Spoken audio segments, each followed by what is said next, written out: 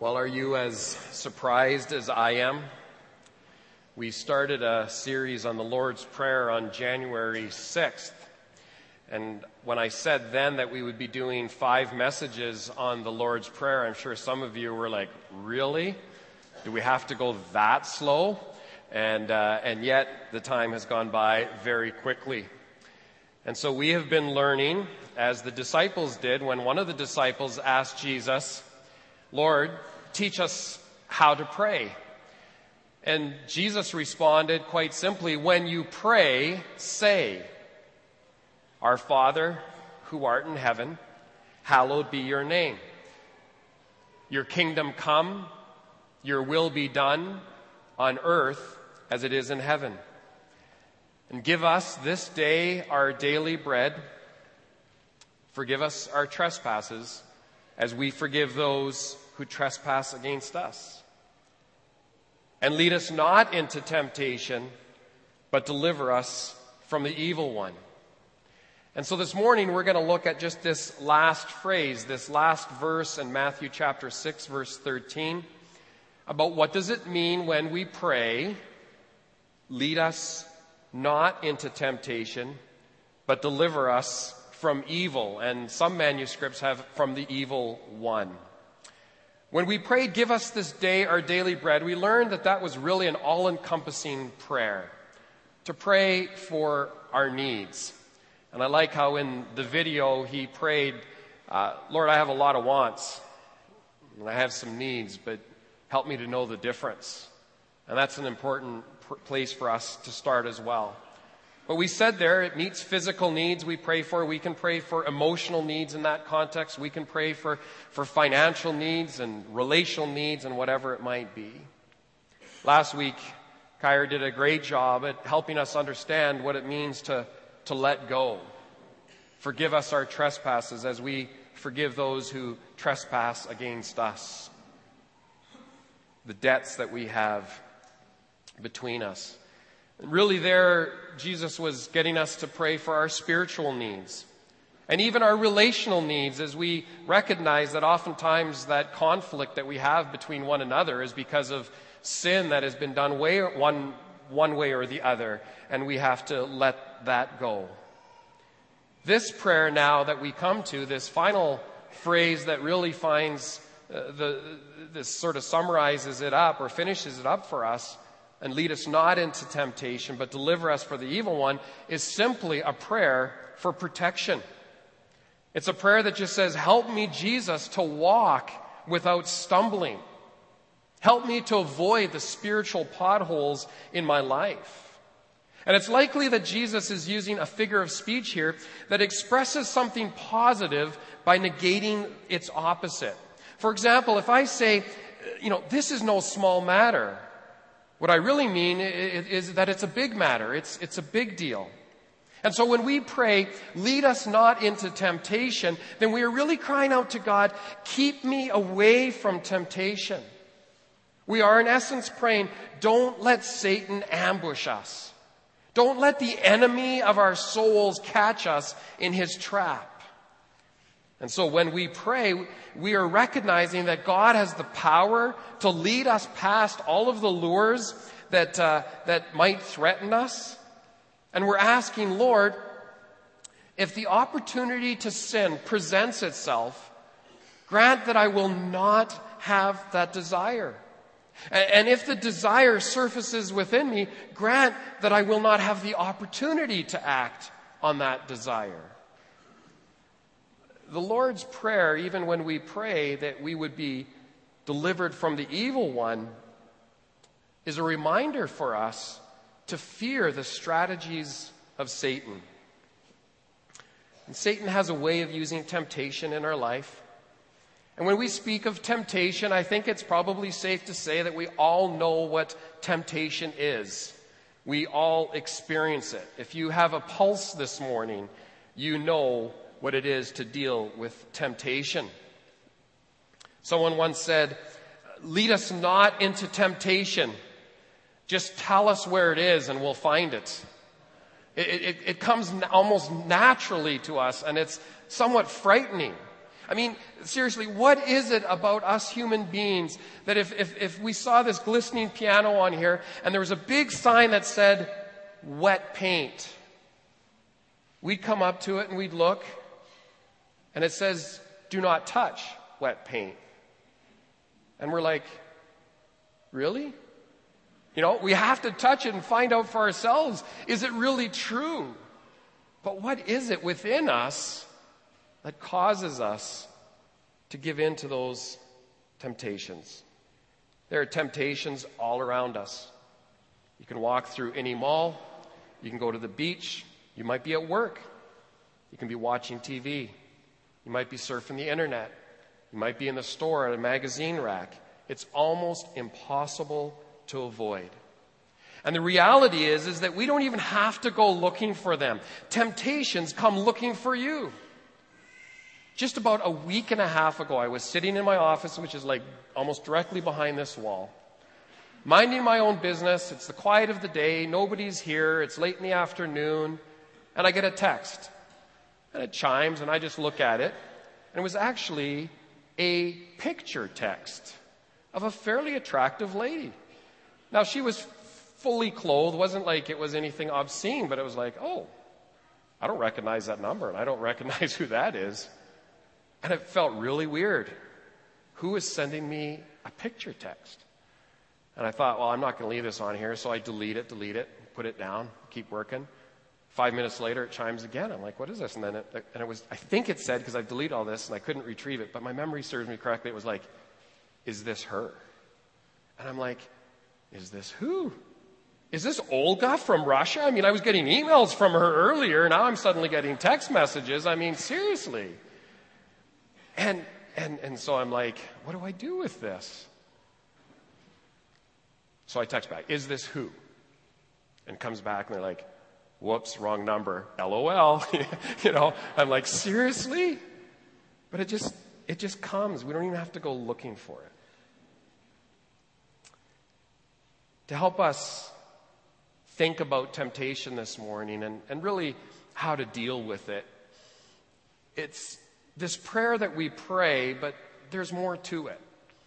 And when we pray, Lord, deliver us from temptation. Deliver us, lead us not into temptation. Deliver us from the evil one. We can learn something from the way Jesus dealt with temptation.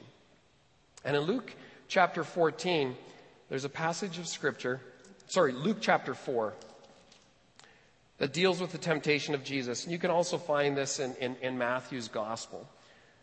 But I want us to think a little bit about Jesus' temptations this morning. We read here in chapter 4 that Jesus is sent into the desert, that Jesus, full of the Holy Spirit, returned from the Jordan and was led by the Spirit, interestingly enough, into the desert, where for 40 days, think about this, he was tempted by the devil. He ate nothing during those days, and at the end of them, he was hungry. This word here, tempted, really has two meanings in the Greek. One is an enticement to sin, and that really becomes the devil's job, as we'll see. Or secondly, to put to the test, where a person can prove himself true, and this comes then from God's perspective. And it really is a great word because of this dual meaning. We read in other places that God tests the righteous. God put Abraham to a test when he wanted to really understand, are you fully committed to me and to the degree that I'm going to ask you to offer and sacrifice your son Isaac, and will you do it? There was a test there. And Israel was led into the desert for 40 years to be tested. But in this case, because of the interaction, as we'll see, between Jesus and the devil, it clearly was Satan who was enticing Jesus to sin. And so the first temptation that the devil gave to Jesus was the temptation to do it yourself. In verse 3, he says to him, if you are the Son of God, tell this stone to become bread. Now, the devil is not casting doubt on Jesus' divinity, but because he is, or since he is the Son of God, he should then change this stone to bread. And Satan's basic strategy is to make us believe that God can't be trusted, so that we should take care of ourselves. If you think back and what happened in Genesis chapter 3 and the fall of Adam and Eve, it was the same kind of thing that, God can't really be trusted. So you just need to take care of your own business. I mean, really, what's the big deal, Jesus? Just turn these stones into bread. I mean, you are the Son of God, aren't you? Just go ahead and do it. Take matters into your own hands and provide for your own needs. Now, when you think about it, how tempting would this have been? Jesus had been without food for 6 days, and I love the humanity of verse 2, that he had ate nothing during those days, so he fasted for 40 days, and then it just sort of casually says, and at the end of it, he was hungry. Of course he was hungry. So this was the situation that he finds himself in, and suddenly he's got this temptation before him. Take this stone and make it bread. And because he was the Son of God, he could have used his supernatural powers to meet his own selfish needs. He could have done it. He was hungry. And so Satan was, in essence, tempting Jesus to disobey the Father's will by using his own divine power for his own purposes, to satisfy his needs. And so Jesus answers verse 4.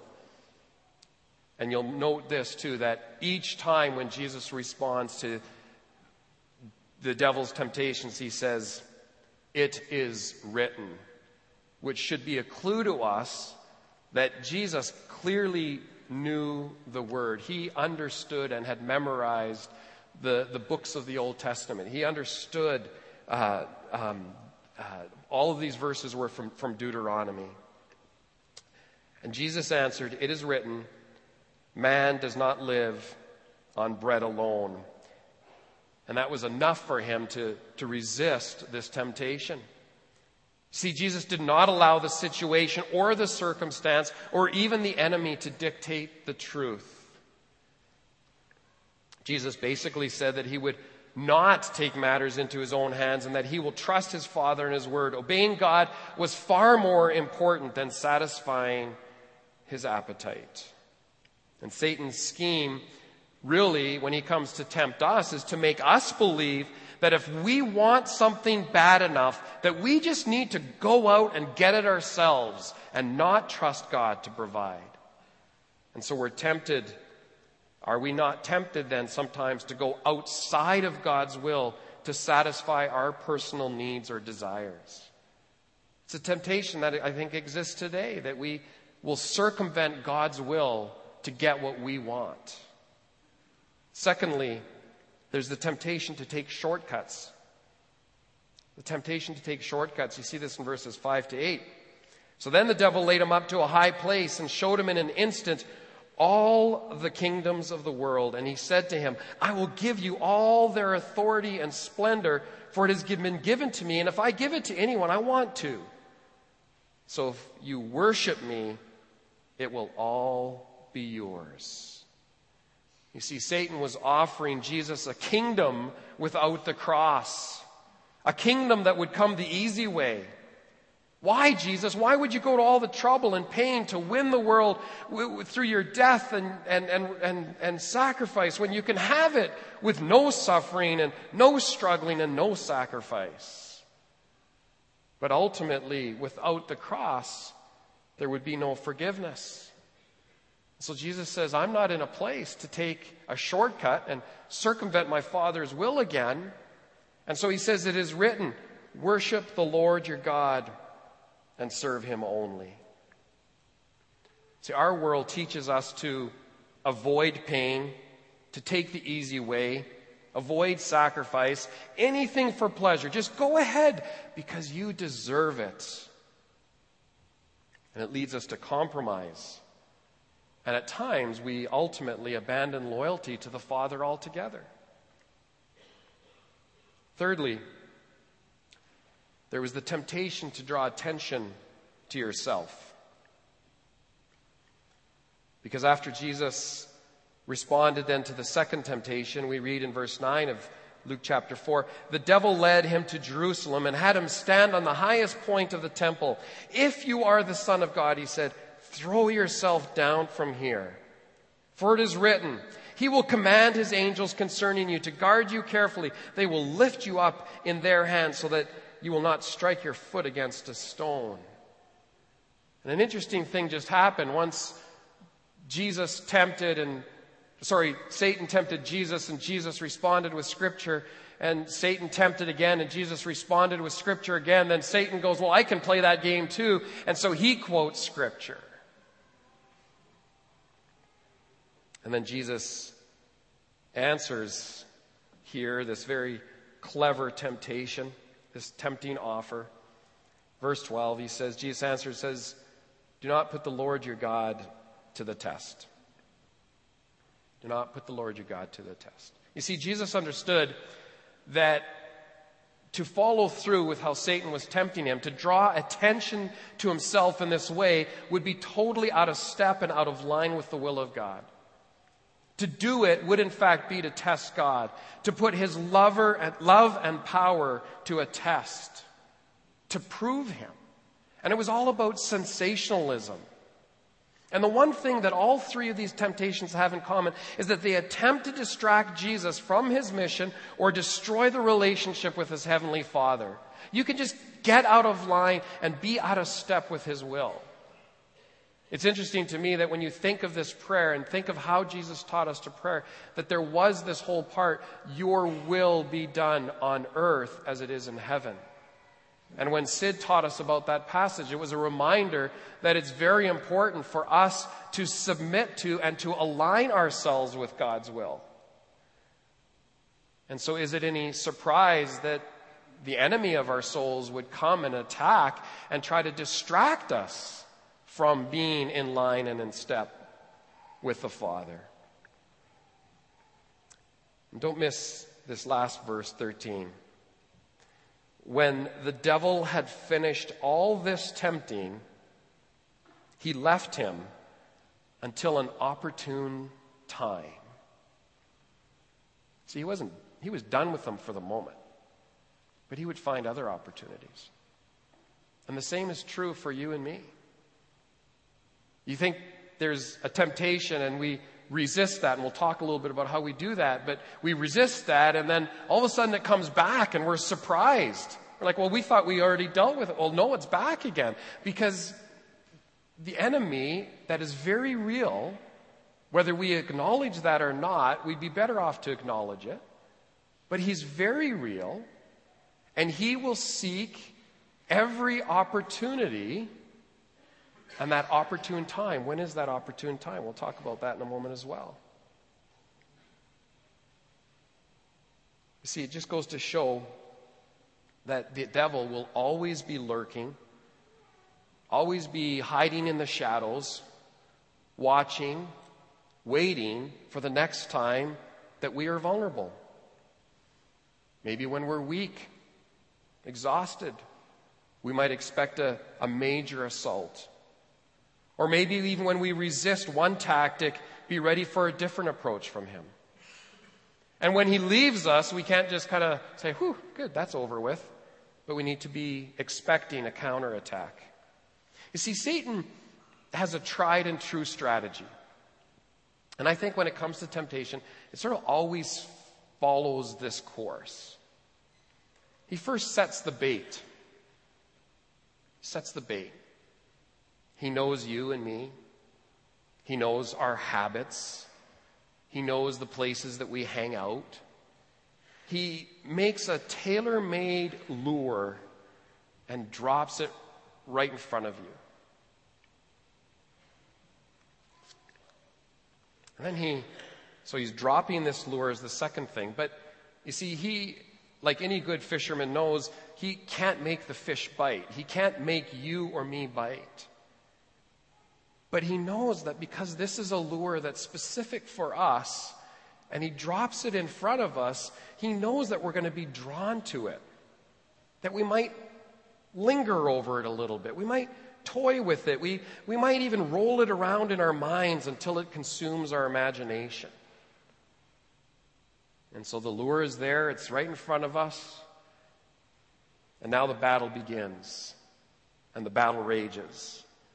And all of a sudden, the alarm bells are going off. They're warning us of the danger. We know it's wrong. We may even see all of the consequences. I'm not much of a fisherman. I don't know if some of you are really into fishing. But I've always wondered when I look at this lure, I go, really? Fish are dumb enough to bite that thing? But that's what it is. That's like us. Can't they see the barbs?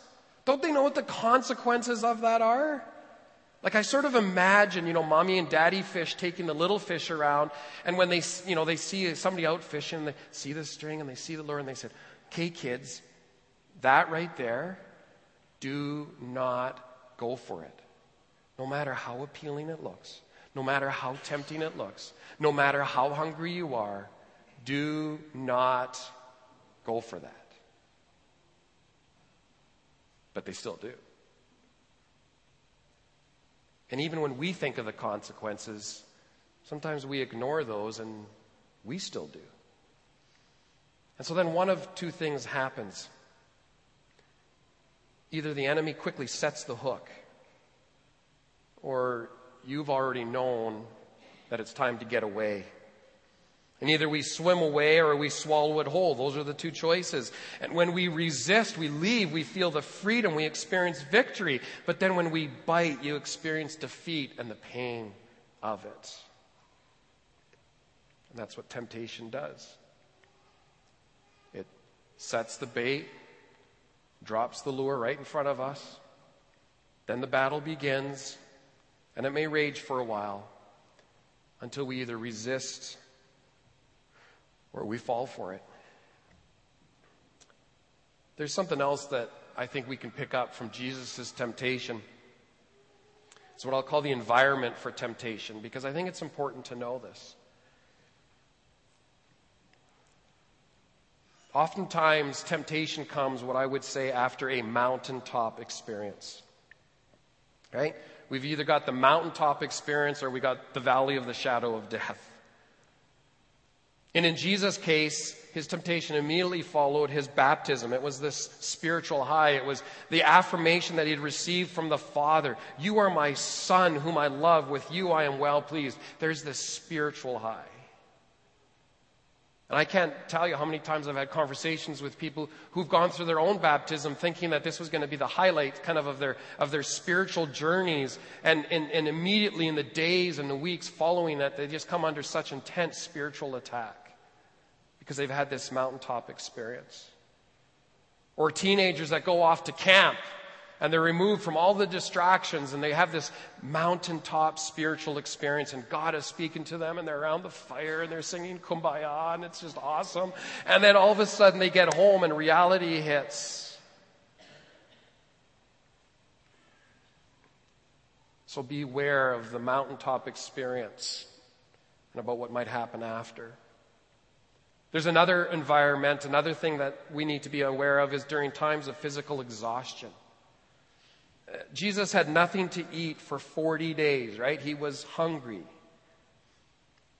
And Satan will often drop the lure when we are physically, spiritually, and emotionally tired. When maybe our spiritual reserves are depleted and we're just, I just can't take this battle anymore. It's just too hard. Beware, because that is a likely opportunity for the evil one to attack with temptation. And thirdly, when you are alone. This is probably the most dangerous one. You see, Jesus was alone here when he was led out into the desert. He was out there for 40 days dealing with the temptation. And we have these three that were recorded for us that we looked at. And I think simply put that we are most vulnerable when we are alone. When we are alone with the temptations, the things that we struggle with. And maybe, you travel for business or for work. And you know exactly what I'm talking about and the challenges that you face when you're alone day after day and evening after evening. You need to be aware of that. We'll give you some strategies in a minute for that, but think about that environment, those mountaintop spiritual highs during times of physical and emotional exhaustion and when you're alone.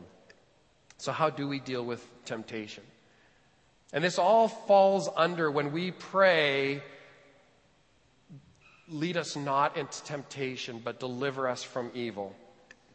What can we do sort of in and around that? Well, the first thing I think that's really important for us to catch is that we would know the Word and we would stand our ground. And we don't have to go any further than to look at Jesus' example. Whenever he was tempted, he knew the Word well enough that he could respond. And so is it any wonder why the psalmist says in 119 verse 11, I have hidden your word in my heart that I might not sin against you.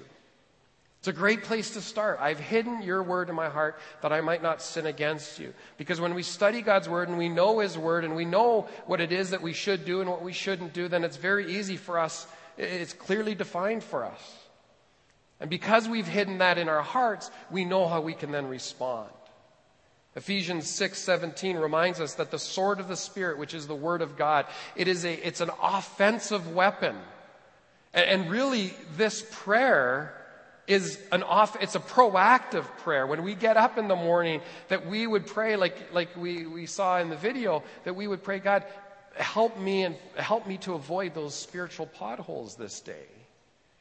We take the initiative knowing that it could come to us. And so we take this offensive action by knowing God's word. Why? Because Hebrews 4:12 says, for the word of God is living and active, sharper than any double-edged sword. It penetrates even to dividing soul and spirit, joints and marrow. It judges the thoughts and attitudes of the heart.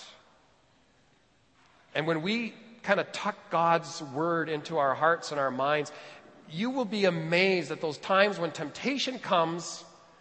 And all of a sudden, a verse that maybe you haven't even read or remembered for 3 years suddenly comes to mind. It's just like, yes, that's what I needed right at this moment to help me deal with this temptation right now. Secondly, I would say to watch and pray. Watch and pray. 1 Peter 5:8 says, be self-controlled and alert. Catch this. Your enemy, my enemy, the devil, prowls around like a roaring lion looking for someone to devour. You know, lions are these majestic, they sort of quasi-peaceful kind of looking animals, aren't they? Have you noticed that? They just kind of walk around and you look at them at the zoo or whatever. And when we were living in Ottawa, there was a sort of a private zoo. It was very small and it was, I can't even describe what it was, but it was,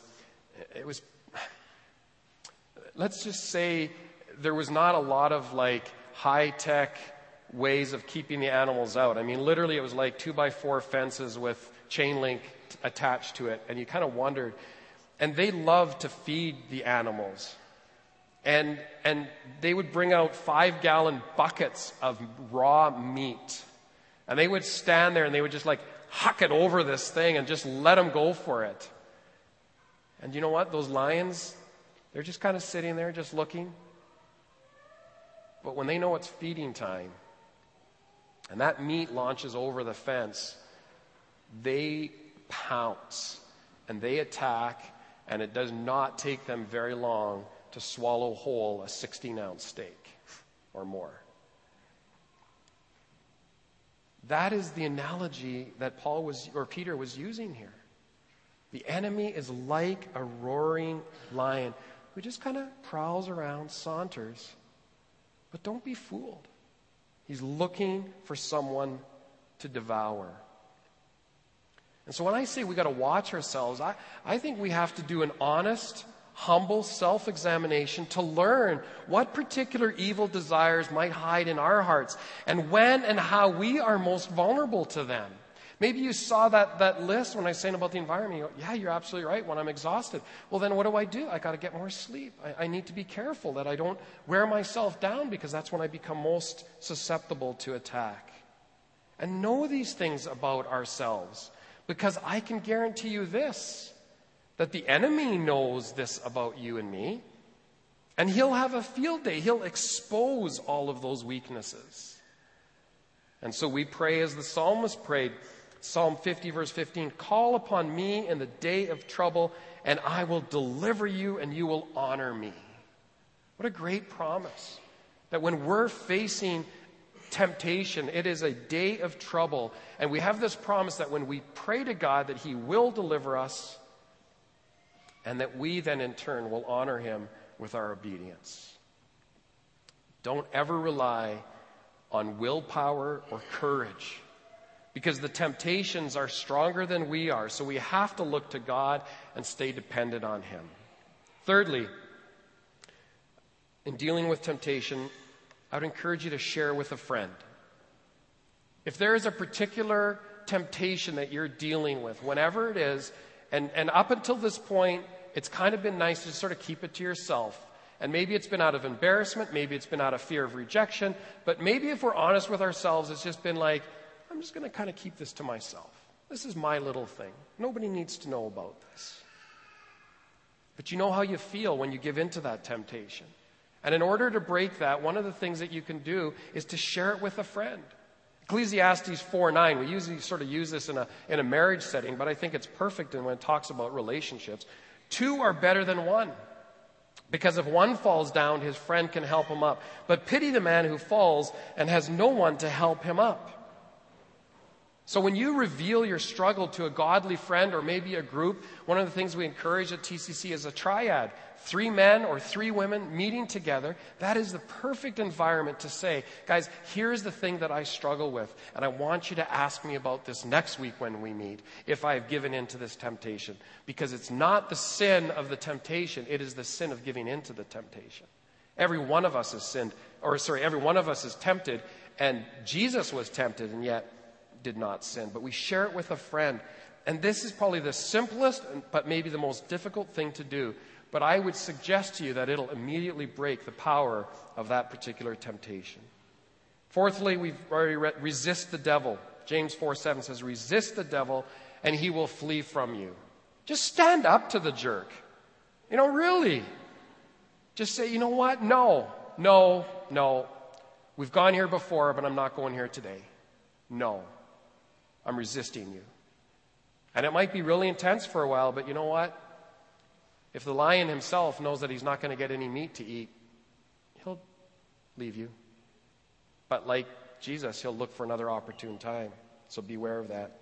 Fifthly, and again, we've kind of touched on this, and this is similar to watch and pray, but just know when you are most vulnerable. Know when you're most vulnerable. Matthew 26:14 says, watch and pray so that you will not fall into temptation. The spirit is willing, but the body is weak. Isn't that true? And so when we know what our weaknesses are, we can be prepared. We can study the patterns and times when we're most tempted and brace ourselves. Take steps to avoid the situations. What are the particular situations and environments that tempt you? And if you know those, then just stay away from them. Sixth, I think this is very helpful. Consider the consequences. It's maybe something that we don't do enough when we think about temptation and when we think about sin, but we just have to think sometimes about the consequences of following through on this. You see, the evil one has a way of disguising what is evil and making it look really good and appealing. It's the whole idea of a lure and baiting it. The devil would rather have you not think about those consequences. He would rather have you dive in and be forced to face those consequences later on. But if we would just take the time to stop and think about those consequences, about what we're going to be doing, we unmask the lie that Satan is telling us. To listen to that still small voice that is telling us why this will be the wrong decision, and to really and truly think about where this action will lead us. We may decide to turn around and go another direction. We just have to stop and consider the consequences. And lastly, if all of these other things fail, just remember this. Run like the wind. Just run like the wind. Do you remember the stories of David and Joseph? Think of these two biblical characters. We hold them in relatively high esteem. We probably know their stories well from Sunday school. But did you know that both were faced with the exact same temptation, but one succumbed and the other did not? Joseph was a servant of Potiphar, a chief official of Egypt, and Potiphar's wife took a liking to Joseph. The Bible tells us that Joseph was handsome and good-looking, and so she had her eye on him. And one day, she had him alone and asked him to go to bed with her. And so here's Joseph in the heat of the moment. He's got this tempting offer before him. But you know what Joseph did? I think he stopped. I think he thought about the consequences. And he refused her proposal. And the Bible says that this kind of went on for many days. And she kept pushing this. Until one day she actually grabbed a hold of him by his garment, it says. And she said, "Sleep with me."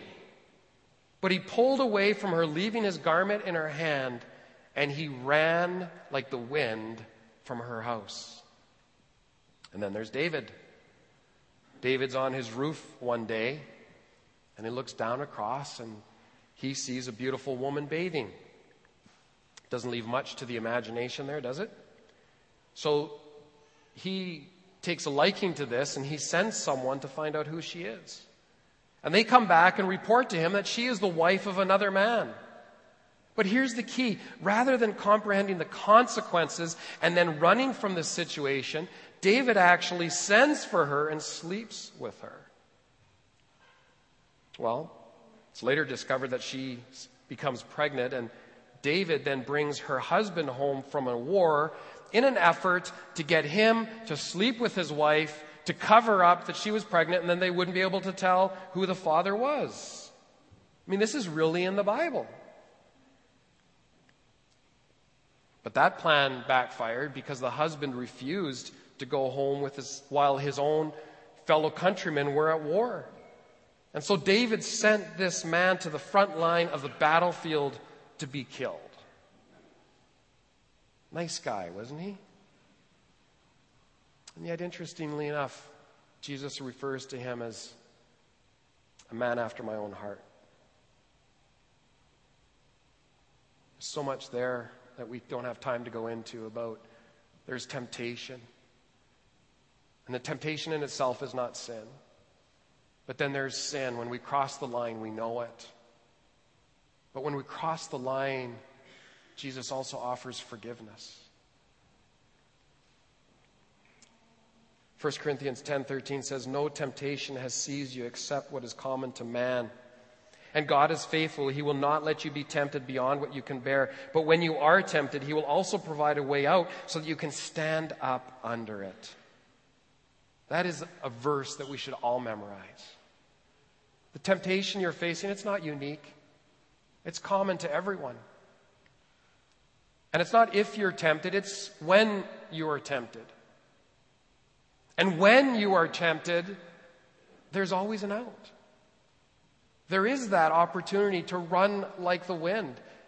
And God himself will provide a way out so that we can stand up under it.